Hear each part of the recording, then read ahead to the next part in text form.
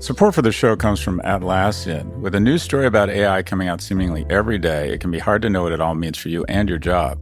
Atlassian thinks there's a lot to be excited about in the AI-powered future. Even right now, Atlassian's AI-powered software can help you boost productivity by eliminating menial tasks, generating insights, and helping you find information about projects, policies, and processes. No matter if you're a team of 2 or 2 million, or if you're around the corner or on another continent, Atlassian software keeps everyone connected and moving together as one towards shared goals. Learn how to unleash the potential of your team at Atlassian.com. That's Atlassian.com. Atlassian.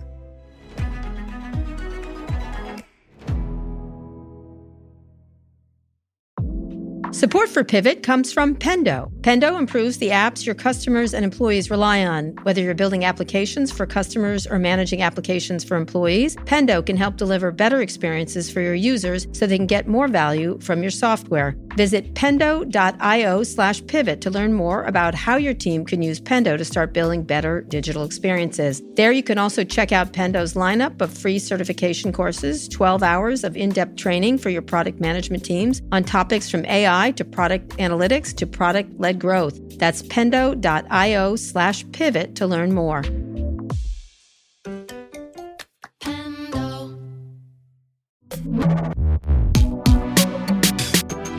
Hi, everybody. This is Pivot from New York Magazine and the Vox Media Podcast Network. I don't know what to say, but I'm Kara Swisher. Scott, are you there? Okay, let's just call out the elephant in the room. You are questioning. You are questioning your sexuality.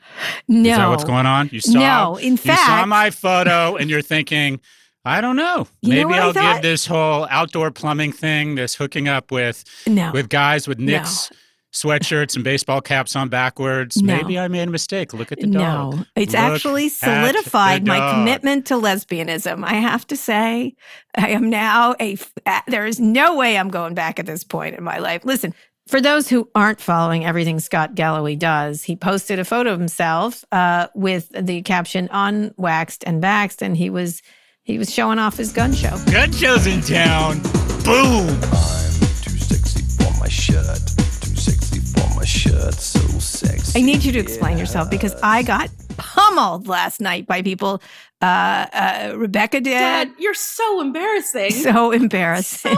My 13-year-old boy refused to go to school this morning. Okay. All right. Thank you. Everybody is like, what the fuck? Explain yourself, Scott Galloway. I don't use the term lesbian. I just say ex-girlfriend. Okay. Excellent. Listen, Kim Kardashian. I don't know where to begin. Jeff Bezos shows off his pecs. Who else shows up? Chris Maloney, who's in this new SVU version of whatever. That guy's in great shape. Yeah, he is in good shape. He shows his butt off a lot. You have yet to do that. And if that happens, I think we're going to have a divorce. But explain yourself.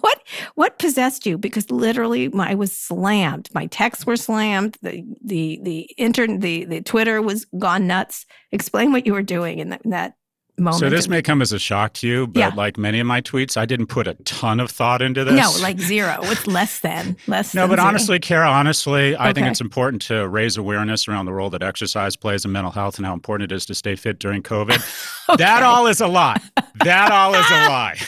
So you want to really know what it is? I found it fascinating. You meditating then, but okay. Well, first off, what's amazing is no one's noticed that in everything I do, I'm constantly in a state of undress. I love to wear drag. I constantly wear women's clothing. Yeah, you do. I'm constantly taking off my shirt. You are. I did it on Vice TV. I love physicality. I love being profane. And let me ask you this. So first off, I did the tweet, and immediately Stephanie Ruhle kicks things off with, I just threw up in my mouth. Yes, I know that because she also texted me, but go ahead. My women's group went crazy. Oh, there's not enough bleach in the world. That was one of my favorites, but my favorite was definitely raising us back. Yeah. that was a good one. But here's the thing. She just wrote insane as she texted it to me. Why, and then someone else was, Amanda was, it's a lot. Hillary Rosen was Bill Maher influence, ? That's right. What is happening here? Well, hold on. Before we deep into, so let's be honest. I'll break it down for you. 51% vanity. All right. 40% insecurity. Actually, it slipped. 51% insecurity, 40% vanity. Uh-huh. And I've been working out 4 times a week for 40 years. Okay. I like to signal my fitness. I like to say to people I'm a fucking monster. It makes me feel masculine, and it's totally vain. Right. The question I have, though, Chamath did this, FYI, Chamath Palihapitiya. Yeah, everyone was comparing me to him. Yeah, they were. And then Bezos, sure, with the shirt off kind of thing. I don't mind either of those comparisons. Anyway, so let me ask you this, though, and I'm being serious. What if I had exact same thing? Yeah. But I posted the same picture, but I was a 56-year-old woman. How would the response have been different? I know.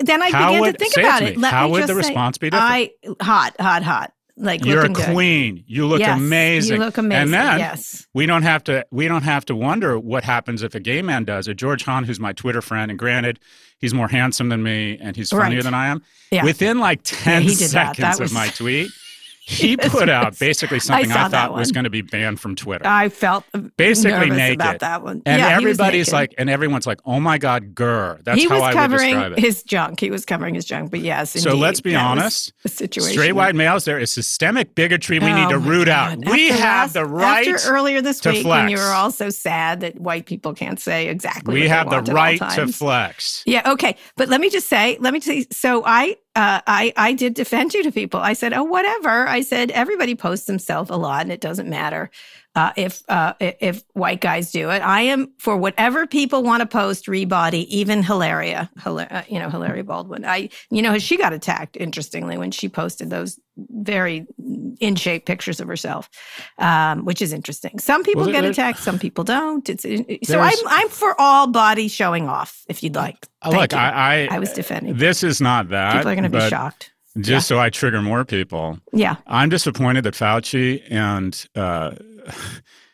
when we do the forensics around the pandemic, and because we're so woke and afraid to, the virus has not been politically correct. And 88% of people who have been admitted to the hospital have one comorbidity and 80% have 2 comorbidities. And oftentimes those comorbidities are related to obesity. All right. And the nation needs to get serious. You're making this leap, but okay, go ahead. Look, the nation needs to get serious about providing people with the economic wherewithal to eat better and have more time for exercise. And we don't want to talk about it because the fashion industrial complex pivoted from saying everybody should be bulimic to everybody should have diabetes. They really totally. They are so out of control with this body positivity stuff. I take a look at a supermodel these days. Take a look at any fashion show. Take a look at any magazine. There's messages to women are still just awful. I agree.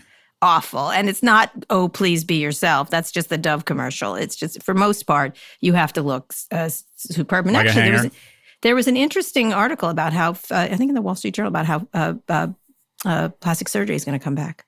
Everyone's going to get plastic surgery. Oh, Let me ask you, have you had plastic surgery? Just curious. Oh, seriously, Kara, look at my face and ask that again. If I decided to have plastic surgery. Would you have? How about would you? Would you? Would I? Yeah. 100% I would. But fortunately, here's the thing. What would you get done? What wouldn't I get done is a better question. Okay, all right. Would you have lifted? Here's the fortunate thing for a dude like me and dudes in general. Women get turned on with their ears. Men get turned on with their eyes. Yeah. Okay. So if you are the number 3 reasons women mate with men in third order is they're kind. It doesn't matter how powerful or how smart you are, you have to be kind. Number 2, and this is research, not me pontificating. Number 2 is intelligence. Women are drawn to a guy who will make smart decisions and not fuck up their family and do something stupid that gets their kids killed. All right. But first and foremost, women select mates based on their resources. And we don't like to admit it, but 80% of divorce filings in America are filed by the woman. And those filings typically are triggered by 3 things: the man losing his job, the man's business going out of business, or the man beginning to show signs of mental illness. In sum, the female species of humans selects mates based on who can protect their children. And we like to pretend that we're equivalent and we pick each other for the same reasons. It's just not true. And so the reality is, if you're a young dude... I want to get back to your photo. Okay, go ahead. Sorry, go ahead. Wait, how did we get that from there to your photo? Well, I find this shit fascinating. Oh, okay, all right. But you just put it up because you think you look good, right? Is that really pretty much it? Pretty much. Yeah, pretty full much. Stop. Full stop. You did look good. I got to say. You look little very dog, fit. little half of the dog, little dog in this pound. Little dog in his pound. Give me a bone, baby. Give me a bone. Look, what are you going to do next? Is it I'm full 56 nudity? years old. Do you know how fucking crazy, terrible I'm going to look in 10 years? Probably. When I'm on my deathbed, and this is how I make every decision, I'm going to look back and I go, yeah, that was stupid, and I'm glad I did it. Okay. All right. Okay. Embrace the sloppy, vain part of yourself. All right. I say. Okay. You know what? If Kim Kardashian can do it, me and Kim can do it. All of them do it. I don't have a problem with people doing that. I know people go crazy, and it's a little performative. Let me just say. Oh, just a skosh, you think? Just a wee bit. Do you know what? People thought I was going to drag you, but I actually am here for you for this. If you need this for your mental health. Because that's unlike you. That's I know unlike that, you. but then I you thought, usually pile on. Well, it's so easy here to do so. Don't you think so? Usually pile on. Yeah, I know, but not so. I appreciate it. I appreciate your defense of my vanity and insecurity. I defended it to everyone who said, "What the fuck, Scott? You need to dump his ass immediately." It's like, no. You need to dump his ass immediately. It's true. I know. I was like, no, not today. It's anyway, coming. What's your next shot? What are you going to show off? Your butt? What are you looking at? What are we looking at soon? My next shot has got to be in my book collection. I can't imagine this has really helped my esteem in the world of academia a whole lot. Oh, yeah, that's right. So I literally need to start. All the professors. What do you think they're going to say? You're lucky. Oh, I already heard from it. I already heard from the PR department at NYU, and they were, we're processing this. That was my favorite. You know what, Scott? You make me feel unsafe is really what's happening. Here we go. Here we go. I'm thinking a lot. I still think I was absolutely. I think here's what I think about John McWhorter. This is I'm going to tell you. He is a reasonable person. That's a pivot. Defending unreasonable people. So most of the people, he's sort of Amanda said this, he's a fig leaf for unreasonable people in many ways. That's what I think of him. I think he's very smart, but a lot of the stuff is not, our biggest problem is not that professors in this country is not that. I don't think he said, but you're putting words in his mouth. I get he didn't say it's it. the biggest problem. I get it, but he a said lot it's of this something we I'm need to be hearing mindful of. He gave examples of professors who couldn't say different things on tests and whatever. Anyway, speaking of people who I don't want to see a photo shoot of, Peter Thiel just announced that Google and Apple and some other companies, only Facebook was left out of the group, are too woke. They're all woke, and they're too close to China, Google and Apple specifically. Thoughts? And that Bitcoin is a plot by the Chinese government to ruin all fiat currencies. A lot there. He was at the Nixon Institute, by the way, which put a which nice is a great, bow it's a on great the brand halo when you start trying to have civil discourse. Yeah. And by the way, he was on a panel with Pompeo.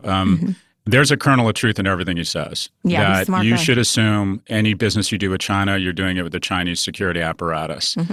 And I think there's real legitimacy to the notion that China has a vested interest in Bitcoin because a huge weapon for us globally is that the dollar is the default currency. It is It's indeed. 60% of our default currency, but only 16% of GDP is the U.S., which kind of means that the nation or the world using the dollar as a default currency is sort of sitting on a fairly tenuous foundation. And it provides unbelievable advantage. If we want to shut off the taps to Russia and Iran, we can do it by basically demanding that they can engage in the SWIFT network and they can't transfer dollars. And if you're transferring a commodity, it's so clean and elegant with our existing global financial institution to transfer the default currency USD. And when you can't do that, you're just immediately a secondary provider of goods. It is an enormous weapon for us. So China has a vested interest in delegitimizing the dollar. And a lot of as the US most of currency. Bitcoin is mined there, by the way. Yeah, it's the number one place for mining. But to his specific comments, they are engaging, and I love PR, and I'd love to get your buddy Brooke on here to talk about this, but they are engaging in kind of Trump PR and it's very effective warfare. And what they've said is, okay, it's come out that a hack of 500 million of our consumers took place. And rather than give the media time to respond to that, let's create a diversion and accuse Google and Apple of being embedded in China. Let's point out Peter Thiel's on the board of Facebook, and it's constantly... And it's come out that the 500 million people have their information hacked. Apple has a moment here. Thiel, on behalf of Facebook, have stuck out their chin. And the response from Apple should be very simple, and it should be, we constantly invest and think about national security and work with national security agencies every day. We also constantly invest in the national defense of our citizens' data, period. And basically highlight that one of us takes our users' data very seriously. That makes you the other guy. That is what I would try and say very elegantly. I think Facebook has stuck their chin out, and I think Apple actually should probably respond, not mention them by name, but say, we take national security interests seriously, and we take the security of our consumers' data seriously. Because all that does is basically say, all right, Facebook, let's get back to that 500 million consumer data hack. Yeah. What do you think? Anything comes out of Peter Thiel's mouth, there's 9 agendas going on. He's playing Bach chess with everyone, and he is very smart. And I often am like, interesting. He's so persuasive and yet such a manipulator of information. He's very self-actualized, though. The thing that I really respect about Peter Thiel is I generally don't think he gives a shit what anybody thinks. He doesn't, but he always has an agenda every single time. And so I think you're right. And I think this idea, he's been attacking Google and Apple with the Trump administration for a long time because I think on Facebook's behalf, he's, of course, has to carry his woke banner thing constantly. He's tireless and tiresome. Oh, you mean saying... Yes, these are woke. This is like, let's throw this at them. They're woke. Like, give me a break, And I think and then he always does, indeed, always have a kernel of truth that China is a major threat to the United States in many aspects. He said he's a maximalist Bitcoiner too. So he likes to have it both ways, right? He likes to say you're all a tool of China and yet this. And so, and again, he's also right. The government has to get involved in the regulation of cryptocurrency. So that's what he does. And it's so clever that he sort of spreads truths in with his manipulations. The Chinese involvement in Apple is really, or Apple's involvement in China is really interesting. Apple now has more employees in China than they have in the U.S. Yes, but I did not talk to Cook about this. It's my regret in that interview. But go ahead. But the bottom line is nations that do over a certain amount of business with each other don't declare war on each other. And I think the codependence that Apple represents between China and the U.S. actually reduces the likelihood that China will ever invade Taiwan or be even more aggressive in the South China Seas. That China says, everyone says, oh, Apple has to kiss China's ass. Well, guess what? China has to kiss Apple's ass too. Because if all of a sudden China, for whatever reason, or decided or Apple could no longer operate in China, you would have towns entire cities kind of decimated. And China's very worried about that because they can't just vote one party out. The thing that makes China so unstable, and I'm channeling Neil Ferguson here, is that you can't, when you get upset with the party, you can't then vote in the Republicans. And we do that back and forth. And that's an incredible shock absorber. It makes our system much more resilient. If you decide to vote out the Chinese Communist Party, it's not a vote, it's a revolution. Yeah. And so they have to be very, very cognizant and thoughtful about the middle class. The notion that they don't care about their populace is just not true because they realize if their populace decides to vote them out, they'll do it with pitchforks. Yeah. But I do think as a means of control, they're going to increase, they want to have that power of Bitcoin. And also they are also, so deeply into AI. You imagine this is the first country that's going to run entirely on AI because they can run roughshod over issues of bias or surveillance. One of the things, I did an interesting interview yesterday with someone who's an AI expert. And one of the things that was interesting to me is someone who's pushing around racial bias in AI and other biases in AI, gender biases. And they said one of the issues is if it's effective in getting these more fair, it also means they work better on everybody, which is not a good thing, right? So it's kind of a really unusual, there's all kinds of issues around what China's doing in AI and facial surveillance. But, Peter Thiel is a very clever guy, and he definitely is trying to make noise against Facebook. And he's a sort of a close-in, knife in the chest player. You know what I mean? Like he'll go right in the way You mean like funding a professional wrestler to the tune of $10 million to figure out a way to put a media company out of business? He just goes right in and he doesn't mind. That is fearless. It is aggressive. And by the way, there's a brilliance there. Yeah, that's how I feel about your shirt pictures. Let me just Go on. Go on. Minus the brilliance part. Aggressive. Minus the brilliance part. Anyway, let's get on to the big story. Okay, go ahead. Twitch, Amazon's live streaming service, is making changes to its conduct policies. It will enforce its policies on extreme behavior off the platform as well. This will include policing everything from deadly violence, membership in a hate group, terrorism, threats of mass violence, non-consensual sexual activity, exploitation of children, threats against Twitch staff, and any threats of violence at a Twitch event. Twitch's rules used to focus on behavior on the platform, but didn't specify the rules will be enforced in other areas. This is a response to allegations of harassment against women video gamers on the platform. and some of the people who are the most popular on the platform. So this is really interesting. Brian Chesky has talked about this when we did the interview, talking about not letting people use his service that are convicted of, say, the capital attacks or use the service. So what do we think about this? What do we think? I absolutely love it. And I think it gives capitalism a better name. And that is, I think this is shareholder driven, and it happens to be the right thing to do. And it's wonderful when those two things intersect, because if you look over the last 12 months, there's been a wildly accretive, what I'll call move to purity. And that is Snap and Pinterest have outperformed their peers because they're seen as a safer place. And Twitter's most accretive action was kicking off the ground zero of misinformation, our former president. And I think everybody, public, I'm an investor in, is the antidote or the immunity, call it an immune response to the lack of concern for stakeholders and Commonwealth that you hope you get from capitalism. But public is the immunity to Robinhood. Neva is going to be the immunity to Google, subscription search. OpenWeb, another company I'm trying to invest in, is going to be the immunity to the toxicity of comments on media. There is an investor play, a capitalist-driven move of being the immunity to some of these tech companies that are so damaging for America. You know what's, in my opinion, one of the most exciting examples of capitalism is Moderna.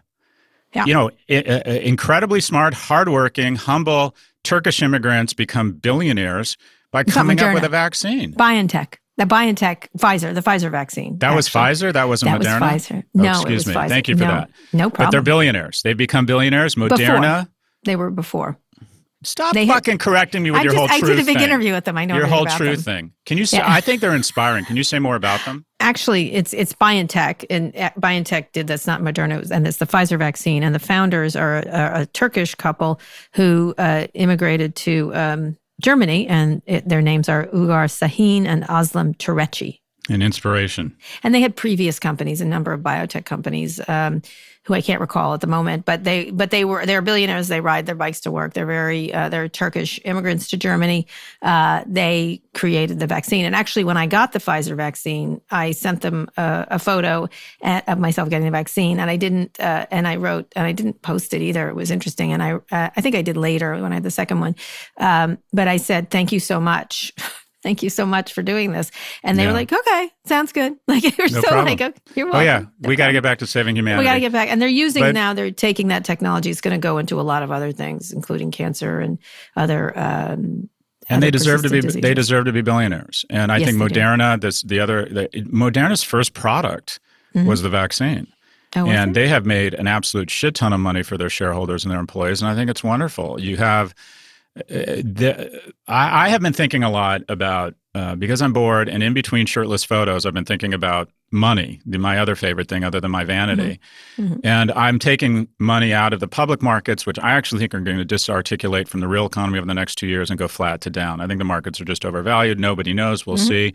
But I've been putting money in private companies, and my entire theme for the next 5 years of my life around investment strategy is citizenship. And it's not because I'm a good citizen. Woke capitalism? Is that what you're doing? That's what the Republicans are calling it. That's not being woke. I'm not talking about boycotts. I'm talking about people want an alternative to Google. People want an alternative to Robinhood. People want an alternative to social media that is a handmaid to sedition. And I think that there's going to be a lot of money in that. And power corrupts, and I think there is an immune response. I think the government's going to go after these guys and make it difficult for them to kill competitors as easily as they have in the past. It's interesting. The thing about maintaining it, though, that's going to be difficult, is sort of monitoring people. And, some of these things are pretty easy. Did they participate in the Capitol riots, for example? Are they a member of a hate group that can be found out? And so I think it's going to be difficult enforcement with these things, but that I think there is no thing. There's no such thing. I've told you I was watching this Into the Storm. There's people. One of the guys who created 8chan, the guy who created 8chan, Frederick Brennan, I think his name is, who got sort of. It's a complex story. In any case, and then he's the one that freaked out about it, right? And started raising awareness and he around said, how toxic he said, I become. thought that online and off, because they had sued him. He had to escape the Philippines because of a lawsuit, and so the people who took over 8chan from them and who are thought to be Q. And one of the things he said is, for years I thought online and offline were separate things, and they're not. And so that's a great, I mean, it's a simple but genius insight when you think about it. And so he was talking about his own situation, but he's absolutely correct. And what's interesting is, what does it mean? Well, who can, if you do things that are capitalist, it also helps it. There was just Patagonia just gave $1 million to voter registration issues in Georgia and the voter suppression stuff. And of course, immediately Ben Shapiro, that guy, the non-smart version of Peter Thiel. Ben is really smart. I think he's like you said, he brings. Who is Peter? No, I think Ben is very smart. I do not think. I think he's not in any way, and he actually made a stupid. He's tweet. built a great. We'll have to disagree on this. Too. I think he's a troll. I agree with that. He's very, very smart. I guess. But he made a stupid tweet where he was talking about that they gave him this money, and then they said, and then here's our $65 shorts. And of course, everyone pointed out the reason they're $65 is because they have childcare. They don't use, you can sell them for $10 at Walmart because they get them from places where the work conditions aren't good. Yep. And I wrote, who dissed new capitalism? Like, it's so what? You're against capitalism? Oh, you just love yourself. You just took your shirt off. No, I don't love myself. No, I did not take my shirt off. No, but I'm saying there are new kinds of companies that are going to be a little different, one hopes, that are going to use capitalism, the strength of capitalism. I think it's a great, I think it's a great investment strategy. Now I'm pissed at you. Now, the shirt is nothing. Ben is What's his company, The Daily Wire? Have you listened to his podcast? I have listened. I mean, it's like listening to, who's that woman, Candace Owens? You listen, you go, oh my God, I'm so frightened. Her content is so scary, and she's so, I don't know. He is very smart. He is very good. His thinking is very foul. You can walk right through it. It's a big giant holes constantly. He just says things loudly. Come on, look at the podcast world. Dan Bongino and Mark Levin. All right, is that going to be the bar? Okay, yeah, he's real smart in comparison. In any case, I don't want to go on about it because I don't want to spend a minute of my life thinking about this guy. But nonetheless, it made me think about the idea that there is, Patagonia is a very good example of this. They've got shareholders. We should get Ben on. Would you have Ben Shapiro on the show? No. No? Okay. No, 100% not. No, I don't want to. Life's too short. In any case, and he'll make hay out of this for some reason.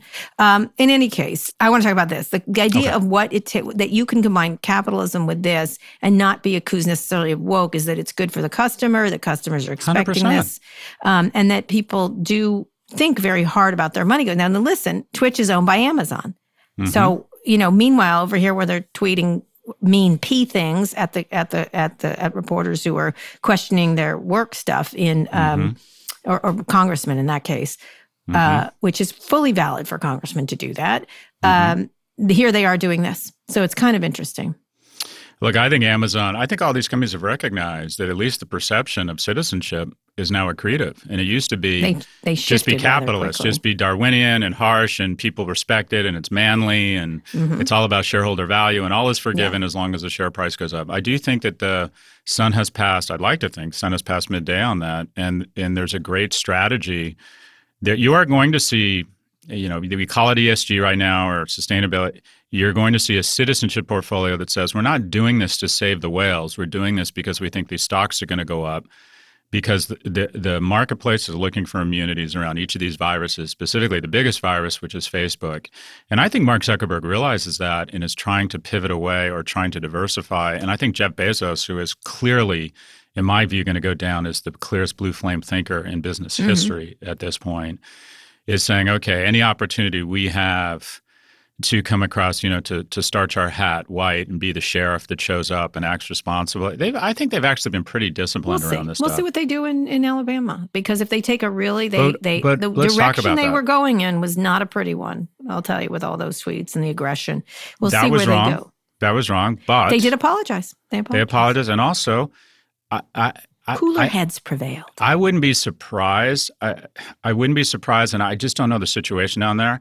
But if I had to bet, I don't think the union is going to win, because $16.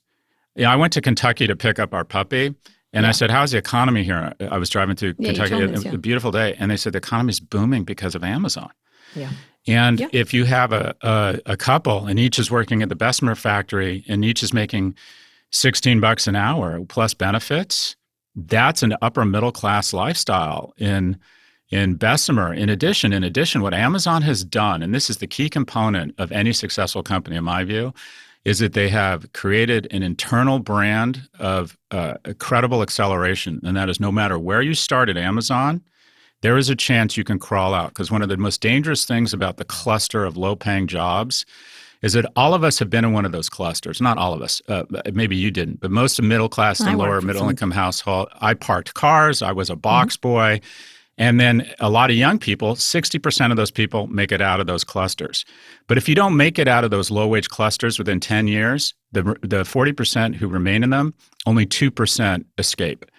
And so the key to creating better jobs is not that we do away with low-paying jobs. It's just that we create acceleration and trajectory and what out of those clusters. And Amazon has done that. Amazon credibly says to anybody on the warehouse floor, if you work your ass off and you're good and you have specific domain expertise and talents, we will elevate you. You have an opportunity to make a career. There's still credible discussion of how they treat their workers that they need to address. No doubt. They absolutely have to address it. It's their biggest issue, given how many people they've added on. They've hired 500,000 people in 12 months. And also, we're at a different point of what a worker is and what the worker's right should be. And there's a lot of political pressure and there's a lot of populist pressure. And so even though, thank you so much, Jeff Bezos, for $15 an hour, some people say those jobs in their warehouse used to be 20. You know what I mean? And so Amazon has set the price. So there's lots of arguments to be made. But I do appreciate this Twitch move. So whether it's, as you say, lipstick on cancer, or it's actually a very good move, this is really great. They crafted this in an interesting way. We'll see if they can enforce it. I think I have issues around enforcement, and we'll see what companies do better, and they're not just virtue signaling, but actually are woke in the way we appreciate. You know what I mean? That sort of walk the talk and do things because they mean about it. Now, a lot of people feel this is all bullshit, but I think there's a real learning here, and something that endures from this decision, and very little endures about these decisions. And the enduring feature of this decision is a recognition by the wealthiest man in the world that you cannot separate online behavior and offline behavior. And what I would put out to a lot of people, individuals, famous, successful, blessed people on Twitter, it's like, how can you behave that way online and not believe that it's going to impact you offline? How can you be this weird, aggressive, toxic online and for some reason think that it doesn't impact your perception, people's perception of you offline? It just, you would never say that to someone in person. You would never be this aggressive or thoughtless if you had to face somebody. And Jeff Bezos saying that, the recognition, if Mark Zuckerberg, when he lets anti-vax content run amok, that means in communities of color, they're just less likely to go sign up for a vaccine. That the online content, online behavior, it should not be distinct or have different standards than offline behavior. Oddly enough, Mark Zuckerberg, if you had met them in person, is a easier person to deal with than Jeff. It's interesting. Easier to deal with in what sense? Just pleasant, earnest. If you met him in real life. Really? Can't imagine saying shitty things. I heard Mussolini was fucking charming. I mean, really charming, like a great guy to party with. Yeah, fair. Incredibly charming and handsome and nice. Let's go to a quick break. We endorse this. When we come back, we'll talk about YouTube and the videos that violate their policies and a listener mail question. By the way, most sociopaths are usually very charming. All right, thank you. That's but you'd know. That hurts. Fox Creative. This is advertiser content from Atlassian. One of our customers who produces pizza at a very large scale all across the world. Believe it or not, they use AI to review the quality of the pizzas that are created. That goes through a workflow that scans the images of the pizzas and makes sure they visually look like what they should. So it's pretty cool. That's Sharif Mansour, Atlassian's head of AI. Sharif thinks there's a lot for companies to be excited about on the AI-generated horizon, spanning everything from making pizza to producing podcasts like the one you're listening to now. There'll be far more jobs created on the other side of this revolution. Instead of a world of less, Sharif envisions an AI-powered world of more. In everyone's day job, they're moving from doing the thing to often being an architect of the thing. It unleashes the potential of every human. And I think we can go from a world where few people have access to a high level of intelligence to a lot more people having access to this information. AI is really giving everyone on the planet more resources to do great things. And I'm very optimistic about that opportunity that lies ahead. Transform teamwork with the power of AI-human collaboration. Start using Atlassian Intelligence for your Atlassian products like Jira and Confluence now. Learn more at Atlassian.com. That's ATLASSIAN.com. Support for this podcast comes from Constant Contact. If you're a business owner, you already know that it's really, really hard to cut through the noise of everyday life. If you want to connect with your customers, you need to break through the noise. You need Constant Contact. Constant Contact is a marketing platform that makes it easy to reach new audiences, grow your customer list, and connect over email, text, social media, and more.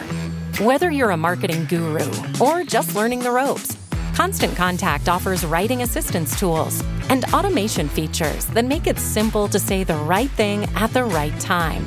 So get going and start growing your business today with a free trial at ConstantContact.com. Just go to ConstantContact.com right now. Constant Contact, helping the small stand tall. ConstantContact.com.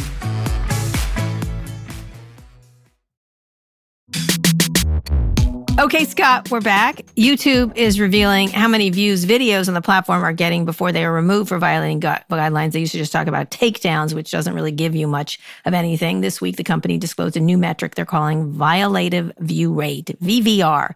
It calculates the percentage of total views on YouTube that come from videos that do not meet its guidelines before the videos are removed. In a blog post, YouTube said in 2020, for every 10,000 views on YouTube, 16 to 18 were for content that broke YouTube's rules and led to the removal of the video. The violative view rate has dropped over 70% since it was first tracked in the fourth quarter of 2017.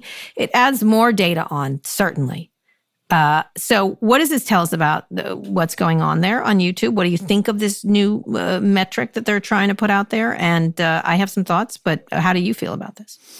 Oh, this is total bullshit. They've had this metric forever. It just the moment the metric turned to casting them in a good light, they've decided to make it public.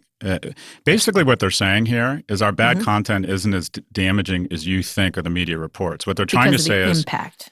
Well, yeah, they're saying, look, once bad content goes up, we immediately recognize it and take it down. And that metric, they've been tracking this metric for years, but they haven't made it public because just now it's starting to reflect them in a good light. This is. Quite frankly, I think it's bullshit. It has nothing to do with trying to. This is just a plain and simple a PR move to say, "Hey, we're bad, but we're not as bad as you think." What are your thoughts? I think, look, more data the better, as always. And I think the ones where they just said we took down this many, I don't even know what it means. What do you mean? What kind? Like it was so unspecific. That's just how they do this. And so that wasn't very helpful as a metric. This is a better metric, so okay.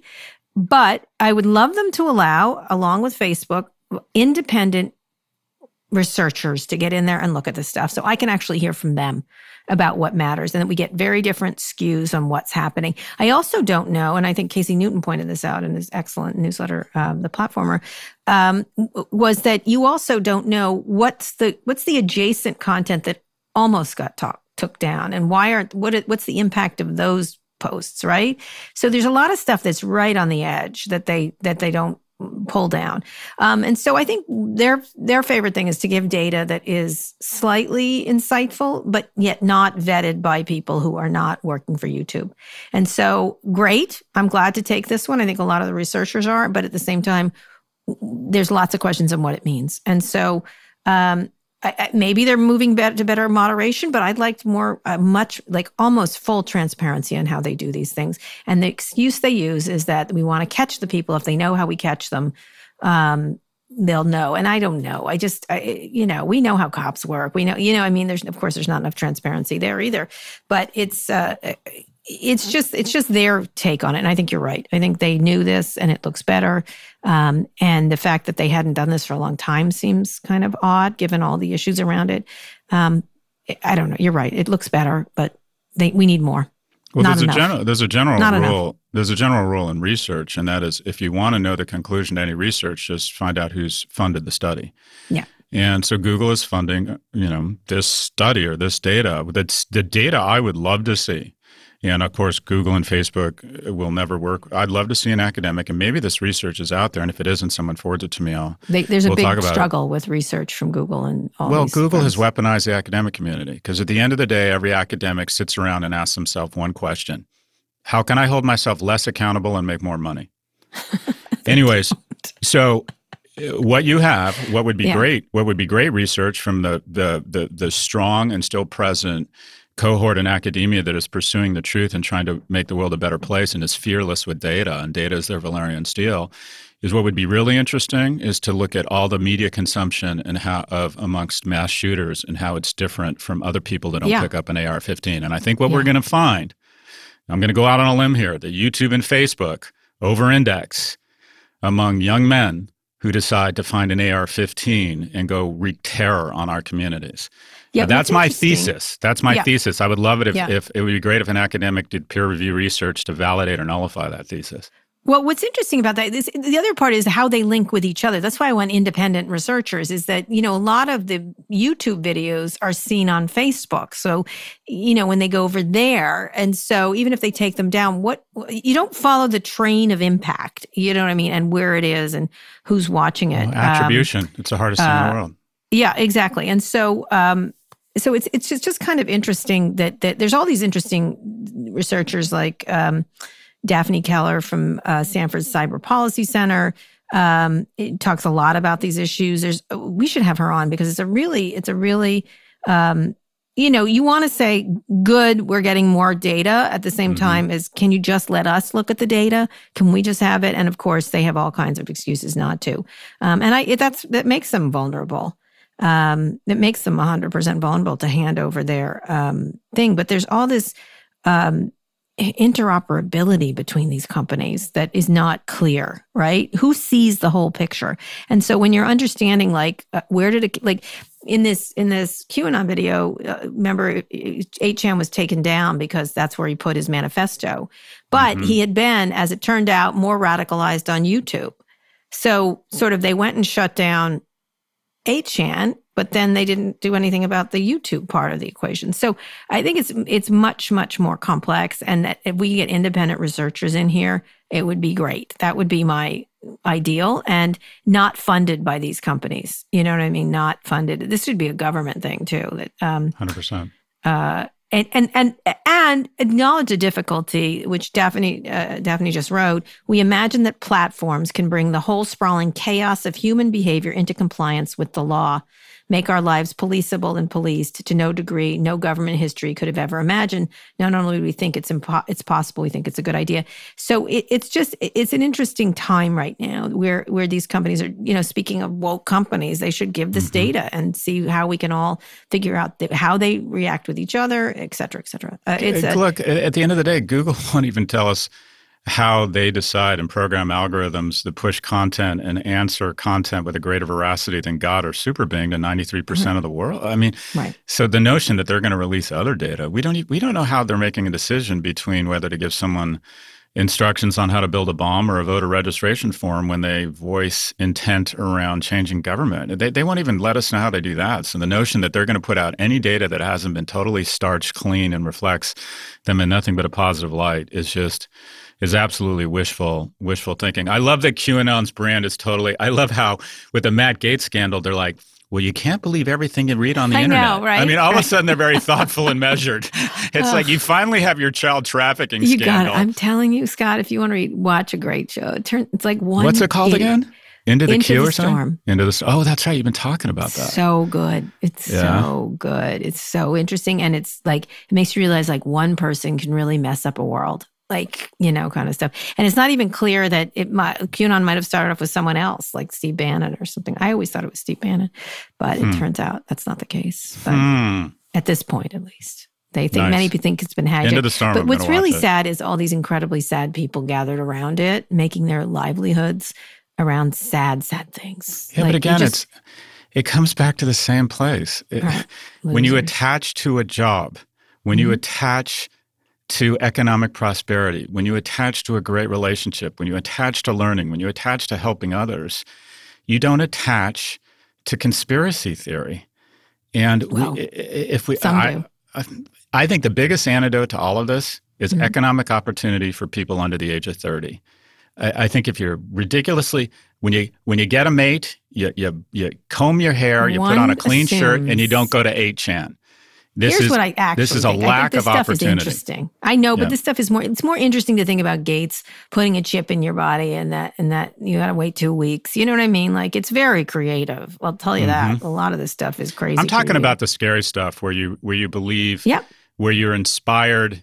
You're inspired to do something really heinous. I think that is directly correlated to lack of opportunity. One of the things I took away from this documentary is there's a lot of people who, if you could channel their intelligence in this way rather than crazy, it would be quite something. But you're right. Anyway, speaking of which, here's what we should all do is smoke a lot more weed. Moving on, we're going to take this. Where did that go? Hello. I know. I go everywhere. This is a wild day just because I'm so... I'm still reeling from your photo. Okay, moving on. Let's take a listener mail question. Go for it. You've got. I can't believe I'm going to be a mailman. You've got mail. Hi, Karen Scott. My name is Adam. I live in Los Angeles, California. Big fan of the podcast and you too. I have a question. I own stock in MedMen, weed retailer. And I've noticed, the stock has gone down tremendously since I owned it. I mean, it was like at a 3 and now it's like 10 cents or something. And other weed stocks aren't faring well. With opening up of legislation across New York City and New York State, Pennsylvania, even Virginia, when do you think stocks will be doing better or these companies will be doing better? Is this a long-term thing that I should hold on to or just give up now? Thanks. Bye. So, Scott, this is interesting. The lack of these shares not doing well. I've read the stories and I don't quite understand it because it doesn't make sense to me since I know a lot of people who smoke weed. And it's in California and everything. The stocks and the businesses are much problematic. Do you have any insight?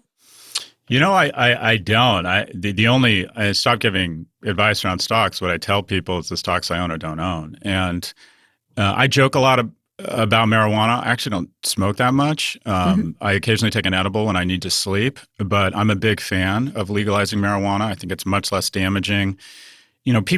People don't smoke a joint and engage in domestic violence, whereas with alcohol this is my son's argument, but go ahead.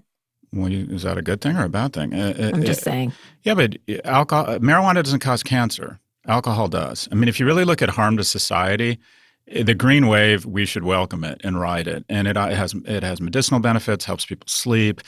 I remember even like growing up, I never did cocaine. And I was thought when guys use cocaine, or people do cocaine, they just become selfish and weird and predatory. Whereas when people smoke pot, they want to laugh with each other and watch South Park. I'm like, okay.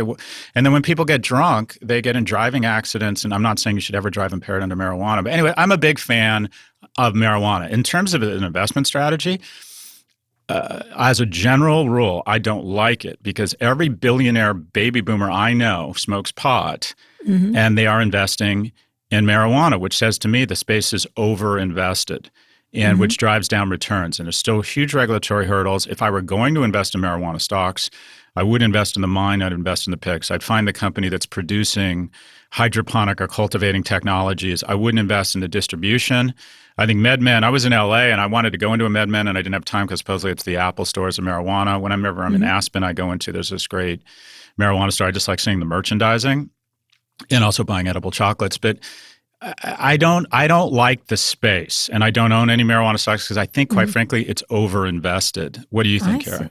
Well, it's interesting. The biggest one is actually a company called Curaleaf. I did a tiny bit of research on this. It has hundreds. Is that Canada? Is it a Canadian company? No, I think I don't know where it is. In any case, it's got 100 dispensaries in half the states, processing facilities, cultivation sites. So it sort of is a soup to nuts kind of thing, so to speak. Sell tons of strains, edibles, everything else. And it really is growing fast compared to others, for example. And so at some point, someone's going to want to own this. Right now, they consider it about $21 billion legal marijuana market right now. So it's going to be a big... Yeah, and taxes, obviously, people are attracted, states are attracted, more states than ever are attracted to the taxes. But, it's historic. New York signed this marijuana bill. Cuomo's in trouble. That's the interesting thing here. Seriously, New Mexico, the best thing to happen to marijuana stocks? Yeah. is these women coming forward against Andrew Cuomo. Okay. All right. Well, it's been going on. Look what he's doing. Do you think he all of a sudden he would legalize marijuana and legalize gambling if he wasn't trying to create huge distractions right now? Do you think marijuana would be legal in New York right now, which it is, if women had not come forward against Andrew Cuomo and his staff had said, shit, we got to distract and govern right now. Any decision, get it done right now. Yeah. And I think ultimately, they will be it's a very good industry. These stocks that go up and down, and they really do. It's really very quite volatile. Something. There's not a lot of, the federal issues are a big deal. It needs more institutional backing. When you see like the way Meat did, the Impossible, when the big meat purveyors invested, you don't see a lot of, people are still sort of waiting on the outside, but there's been investments. Like American Tobacco came into one at one point last year, I think. And so I think what's really interesting is that it's an interesting area. And there's lots like in this area, Curaleaf is one of them. There's a couple of others. There's one called Afria. There's a whole bunch of them. And I think you're just not going to figure out who's going to be it. But when the institutions come in, when there's more very clear federal legislation around the uses of this, and there's more than however many states are doing it right now, it will be a big industry. I think it's just we've made huge progress, though. When my mom was suffering from late-stage cancer, one of the few things that ever gave her relief and that she could actually eat was when she smoked pot. And she never smoked pot in her 69 years before that. And I didn't want to travel with marijuana. This is 15 years ago. I was very scared of being on a plane with marijuana. So I would literally end up on the Las Vegas Strip trying to score marijuana. And I remember thinking, how fucked up is this? Unless I can get my mom opiates, no problem. But in order to stimulate her appetite, I'm this 40-year-old dude on the Las Vegas Strip trying to fucking score illegal drugs. And I'm like, this is just so screwed up. You know what? One observation I have right now is that it's clear neither you nor me know what we're talking about, and we should bring on. No, actually, I've studied stocks. I'm writing about it. I'm really interested in the space. You disagree? You do know what you're talking about? I do a little bit. Yeah, I've been really looking at it. I do think that it's, because there's so much technology involved in the delivery of this stuff and how to get it. And if you mean an Uber driver? I'd be fascinated if Amazon got into it, right? Like delivery of it. No, they're not going to get into it. I don't. Well, yet, but at some point they will. It's a perfect application for droids because the value to weight ratio is incredible. Yeah, I don't know. I just feel like they're very small. Having a small investment, you just hold on to it for the long run. I think that's how I would. That defines every investment. Say something that means something, Kara. All right, Curaleaf is where a lot of people think that's the one. There's a couple others, and the focus has often been on the growers, but there's other businesses around it. And I think, I don't know, it just reminds me a little of Bitcoin. It reminds me of like a lot of stuff where I don't want to just because the stocks haven't kept up doesn't mean they won't. How's that? I just feel like this is going to be a very strong industry. And it's sweeping. If I had to guess, legalization is sweeping North America. You know the winners out here? The companies that make drones because of the value to weight. And also, I think Big Tobacco is going to come in here. I think they understand regulated industries. They understand how to sell combustibles. I would be shocked if Philip Morris and Altria and BAT and Japan Tobacco. They have made investments. Yeah. Yep. They went into things like Juul first. I'll tell you what, you keep writing about it, I'll keep researching it. Okay, good. I think, there are 16 states plus DC that have legalized recreational marijuana. That was like nothing, honey, a couple of years ago. I just feel like it's one of these things. You should keep it, hold it. Don't imagine it's going to be like your biggest thing ever, but I think it's important. Thank you. Okay, Scott, one more quick break and we'll be back for predictions. Support for this show comes from the Harvard Business Review. There's this idea in business that some people are born to be leaders. You either have it or you don't. But leadership, like any skill, can and should be learned over time. Whether you've climbed to the top of the corporate ladder or are just starting out, you'll find valuable insights at Harvard Business Review. Harvard Business Review is a leading destination for smart management thinking. And on their website, hbr.org, subscriptions are just $10 a month, which gives you unlimited access to the same level of expertise. Things like case studies, newsletters, podcasts, articles written by some of the world's top minds. I use HBR in my research when I do articles or when I'm thinking about what to talk about on Pivot. I find them really interesting. I find them complete. I find them different. And you can find all kinds of industries covered While much of Harvard Business Review's content is available for free after signing up at their site, subscriptions to unlimited content start at only $10 a month. What a bargain. Go to hbr.org/subscriptions and enter the promo code PIVOT right now to get 10% off your subscription. Again, save 10% off your HBR subscription. Go to hbr.org/subscriptions and enter the promo code PIVOT. Okay, Scott, prediction time. So we've covered so many areas. And I predict there's going to be another photo of you naked. Go on. Enough. You and projecting? I'm gonna have to get you out of jail. No, I'm not projecting. Out of jail. I'm just worried. Out of jail. Yeah. So my prediction, I have a tech prediction and a legislation prediction. A double. So, yeah, what a thrill. LG's handset company was closed down. It's going to be revived by a big tech platform. Yeah, you can't. Facebook. Well, that's the gangster call here. Yeah. Is that Facebook buys LG's handset business? They gotta. But if it's not them, Tim Cook anymore. Go ahead. You know, the chipsets and sensors that make up a decent phone, that is not easy. And to have figured that out and figured out the supply chain around the glass and the sensors and everything, that is real IP. And they're either going to sell the IP for a lot of money, but I think someone's going to come in with a monster bid and take the handset division. Because at the end of the day, we're in a gross attention war. And every screen that commands 1 basis point of humanity's attention is worth billions of dollars. And if someone says, all right, we have a credible phone, LG actually has a really nice brand around design and industrial design.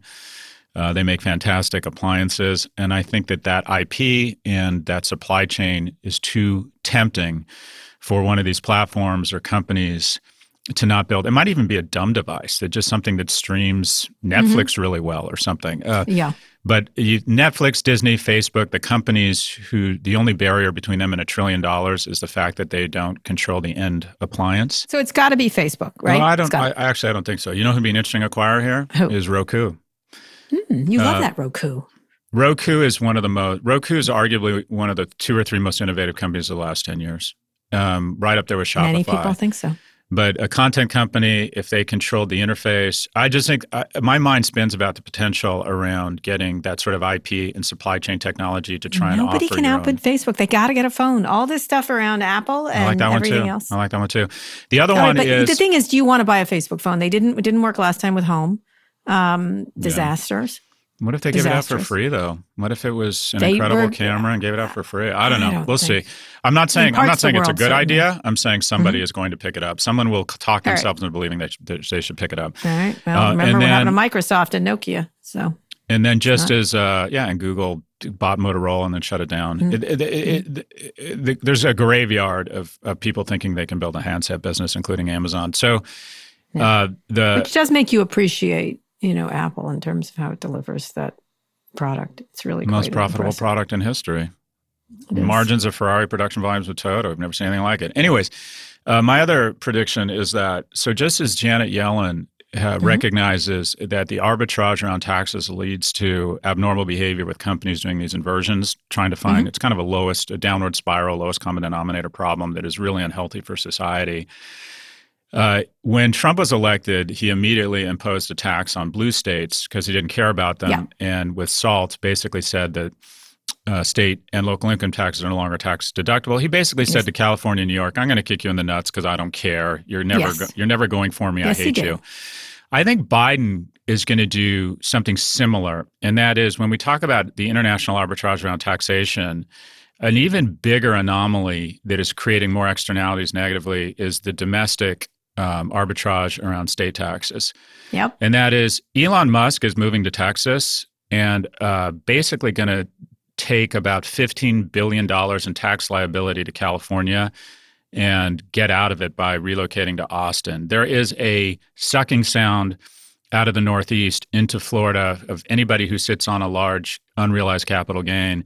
And I don't think that's sustainable. So I wouldn't be surprised if the Biden administration says, okay, I need to get some of these blue states the blue states I like, specifically California and New York, aren't going to be economically sustainable if we keep letting people make money, and that is build $500 million in unrealized gains sitting on the top of a hedge fund, and they piece out to the Surf Club, which is a Four Seasons run property in North Miami. So just as Janet Yellen is going after international tax treaties, you're going to see the Biden administration propose some sort of intrastate tax treaty. Yeah, because I think it will absolutely be that way, because that was just a ridiculous shot, obvious shot to the nuts by Trump. Unfair shot to the nuts. Whatever. Yeah, but it's just not. So I like the fact that states should be, and there's a negative to that. I think New York and California have to have a reckoning with unions, with bureaucrats, with the way they spend money on public infrastructure. It's just become wasteful, and there's a certain discipline in states like Texas and Florida those states, those deep blue states, could benefit from some of that discipline. Nice job on the winter storm, but Texas, give me a break. Come on. And the leaking thing in Florida. They just don't do things. They're like the Facebook of states. Okay, well, let me put it another way. Do you think Manhattan is offering a good value for an incremental 15% taxes relative to Miami? I agree in that regard, but the fact of the matter is, what about New Jersey? Don't you think New Jersey take care of their citizens as well. You think New Jersey is worth 12 or 13% additional taxes? I agree. That is a different thing. I just don't think they're like some of these states that go on and on are the biggest takers, not Florida in this case. Agreed. But like when you see I forget what state it was, Arkansas. Arkansas is a massive taker. And there's states that Those are givers. Arkansans. All they do is they take and then they pass shitty laws against intolerant, shitty, cruel laws all the time. Intolerant, cruel, shitty laws. That's not a generalization. That's not a generalization. They are. Are you kidding? I know nothing about Arkansan legislation. In Arkansas, I can't. If a doctor decides not to treat me, he doesn't have to because I'm gay. Fuck that guy. Okay. The governor tried to veto it, right? And it was overridden. No, he didn't veto that one. He signed that one. He tried to veto the trans one. And of course, it got pushed. He knew it was going to get passed anyway. So a big courage for him. He should have, there's lots of things he could have done and didn't do. Let's do a pivot live from Arkansas. Yes, well, we should. I'm not going there. I'm not going to that state. I will say in my woke moment of spending a dime in wokeness, Arkansas. I did cancel our trip. I was going to take my youngest to the Atlanta Aquarium, and I did cancel our trip. Huh? All right, then. Good for you. That'll show I don't want people. There's all these great people of Atlanta. You don't want to suffer. And I wasn't going to wear my shirt. That's a difficult state. That's a difficult state because there's all these people who have to tolerate this bullshit legislature crap that they're doing. In any case, states get the governments they deserve. They deserve. That is true, unfortunately. But in the case of these, you're right. The taxes are too high. The delivery of services is not as great. There's different priorities. But in general, most of the states you're talking about are givers in this giver takers. We should do a whole giver taker thing of who does it. And the states that scream the most about don't give, people of color all this welfare are the ones that take most of the welfare. And so in different ways, and it's the same difference. I don't think that's a tax thing. I think that's a law. No. I think these should be laws, but full stop. You're right. They need to stop the thing that Trump did was entirely unfair. Just unfair. If there's a fair way to do this, that's a different story. And I think you're right. They need to equalize. Anyways, LG's handset division will be purchased. Good ones. Facebook is the leader. I think Roku's a number 2. And we're going to see an intrastate tax treaty mandated at a federal level. It'll be bad for Florida and Texas because a huge source of economic growth for them is people coming down with their unrealized gains and buying fat houses and putting money into the economy. But I don't think it's sustainable. Anyways, those are my 2 predictions, Kara. Yeah, we'll see how that goes. It'll be interesting to see if that sustains itself, those people moving down to Florida, et cetera. But all I know is I'm coming out to Florida and you better have some clothes on. Coming to the dog pound. You best By the have way, some clothes. I need your help. What? We have this Great Dane puppy and she's doing great. And our rescue hound, our little Puerto Rican rescue mutt, who we think is a dachshund, is all freaked out and won't come out of her crate. I don't know if she's jealous. I don't know if she's freaked out about the discipline on the Great Dane, but she's really sad. It's just weird. It's like, I don't know if she misses Zoe, where she had kind of a mother-son relationship. Might be. Dogs have grief. I've had dogs my whole life. She's grieving. My gangster is grieving. So I don't know. That's interesting. You should consult some books. There's lots of books. Yeah, they say put her on a leash so she feels safe, and then show her a ton of affection. Yeah, anyway. Safety is very important to dogs. Safety and there's so much going on with dogs. that is so interesting and complex. It's really good that you have dogs. We can't wait to meet those dogs. Amanda, as it turns out, loves the kind of Great Dane you got with the color, with the blue steel. That's right. I sent her photos. She knew all about it. I sent her like, photos. I've never heard of such a thing. I just want to tell you, be prepared. She's like, that's my favorite dog. I'm like, really? This is the most beautiful dog. This is the most beautiful dog you've ever seen. All right. I let this thing sit on my chest and I just stare at it. I see that. You sent me a lot of photos. They were beautiful. I am obsessed with this dog. I am excited to meet your dog who doesn't wear clothes, and I'm excited to see you. There you go. Who better with clothes on. Yes, exactly. Anyway, that's the show. Not we'll bad be back for 73. Tuesday. Not bad for 73. Yeah. Okay. We're going to have a great time. I don't do it at 73. We're going to have a great time. Go to nymag.com/pivot to submit your question for the podcast. The link is also in our show notes. Scott, please read us out. Today's episode was produced by Rebecca Sananas. Ernie Andrew Todd engineered this episode. Thanks also to Hannah Rosen and Drew Burrows. Make sure you subscribe to the show on Apple Podcasts. Or if you're an Android user, check us out on Spotify or frankly, wherever you listen to podcasts. If you liked our show, please recommend it to a friend. Thanks for listening to Pivot from New York Magazine and Vox Media. We'll be back next week for a breakdown of all things tech and business. Kara, I hope you and your family have a wonderful weekend. Well, thank you, and keep your pants on.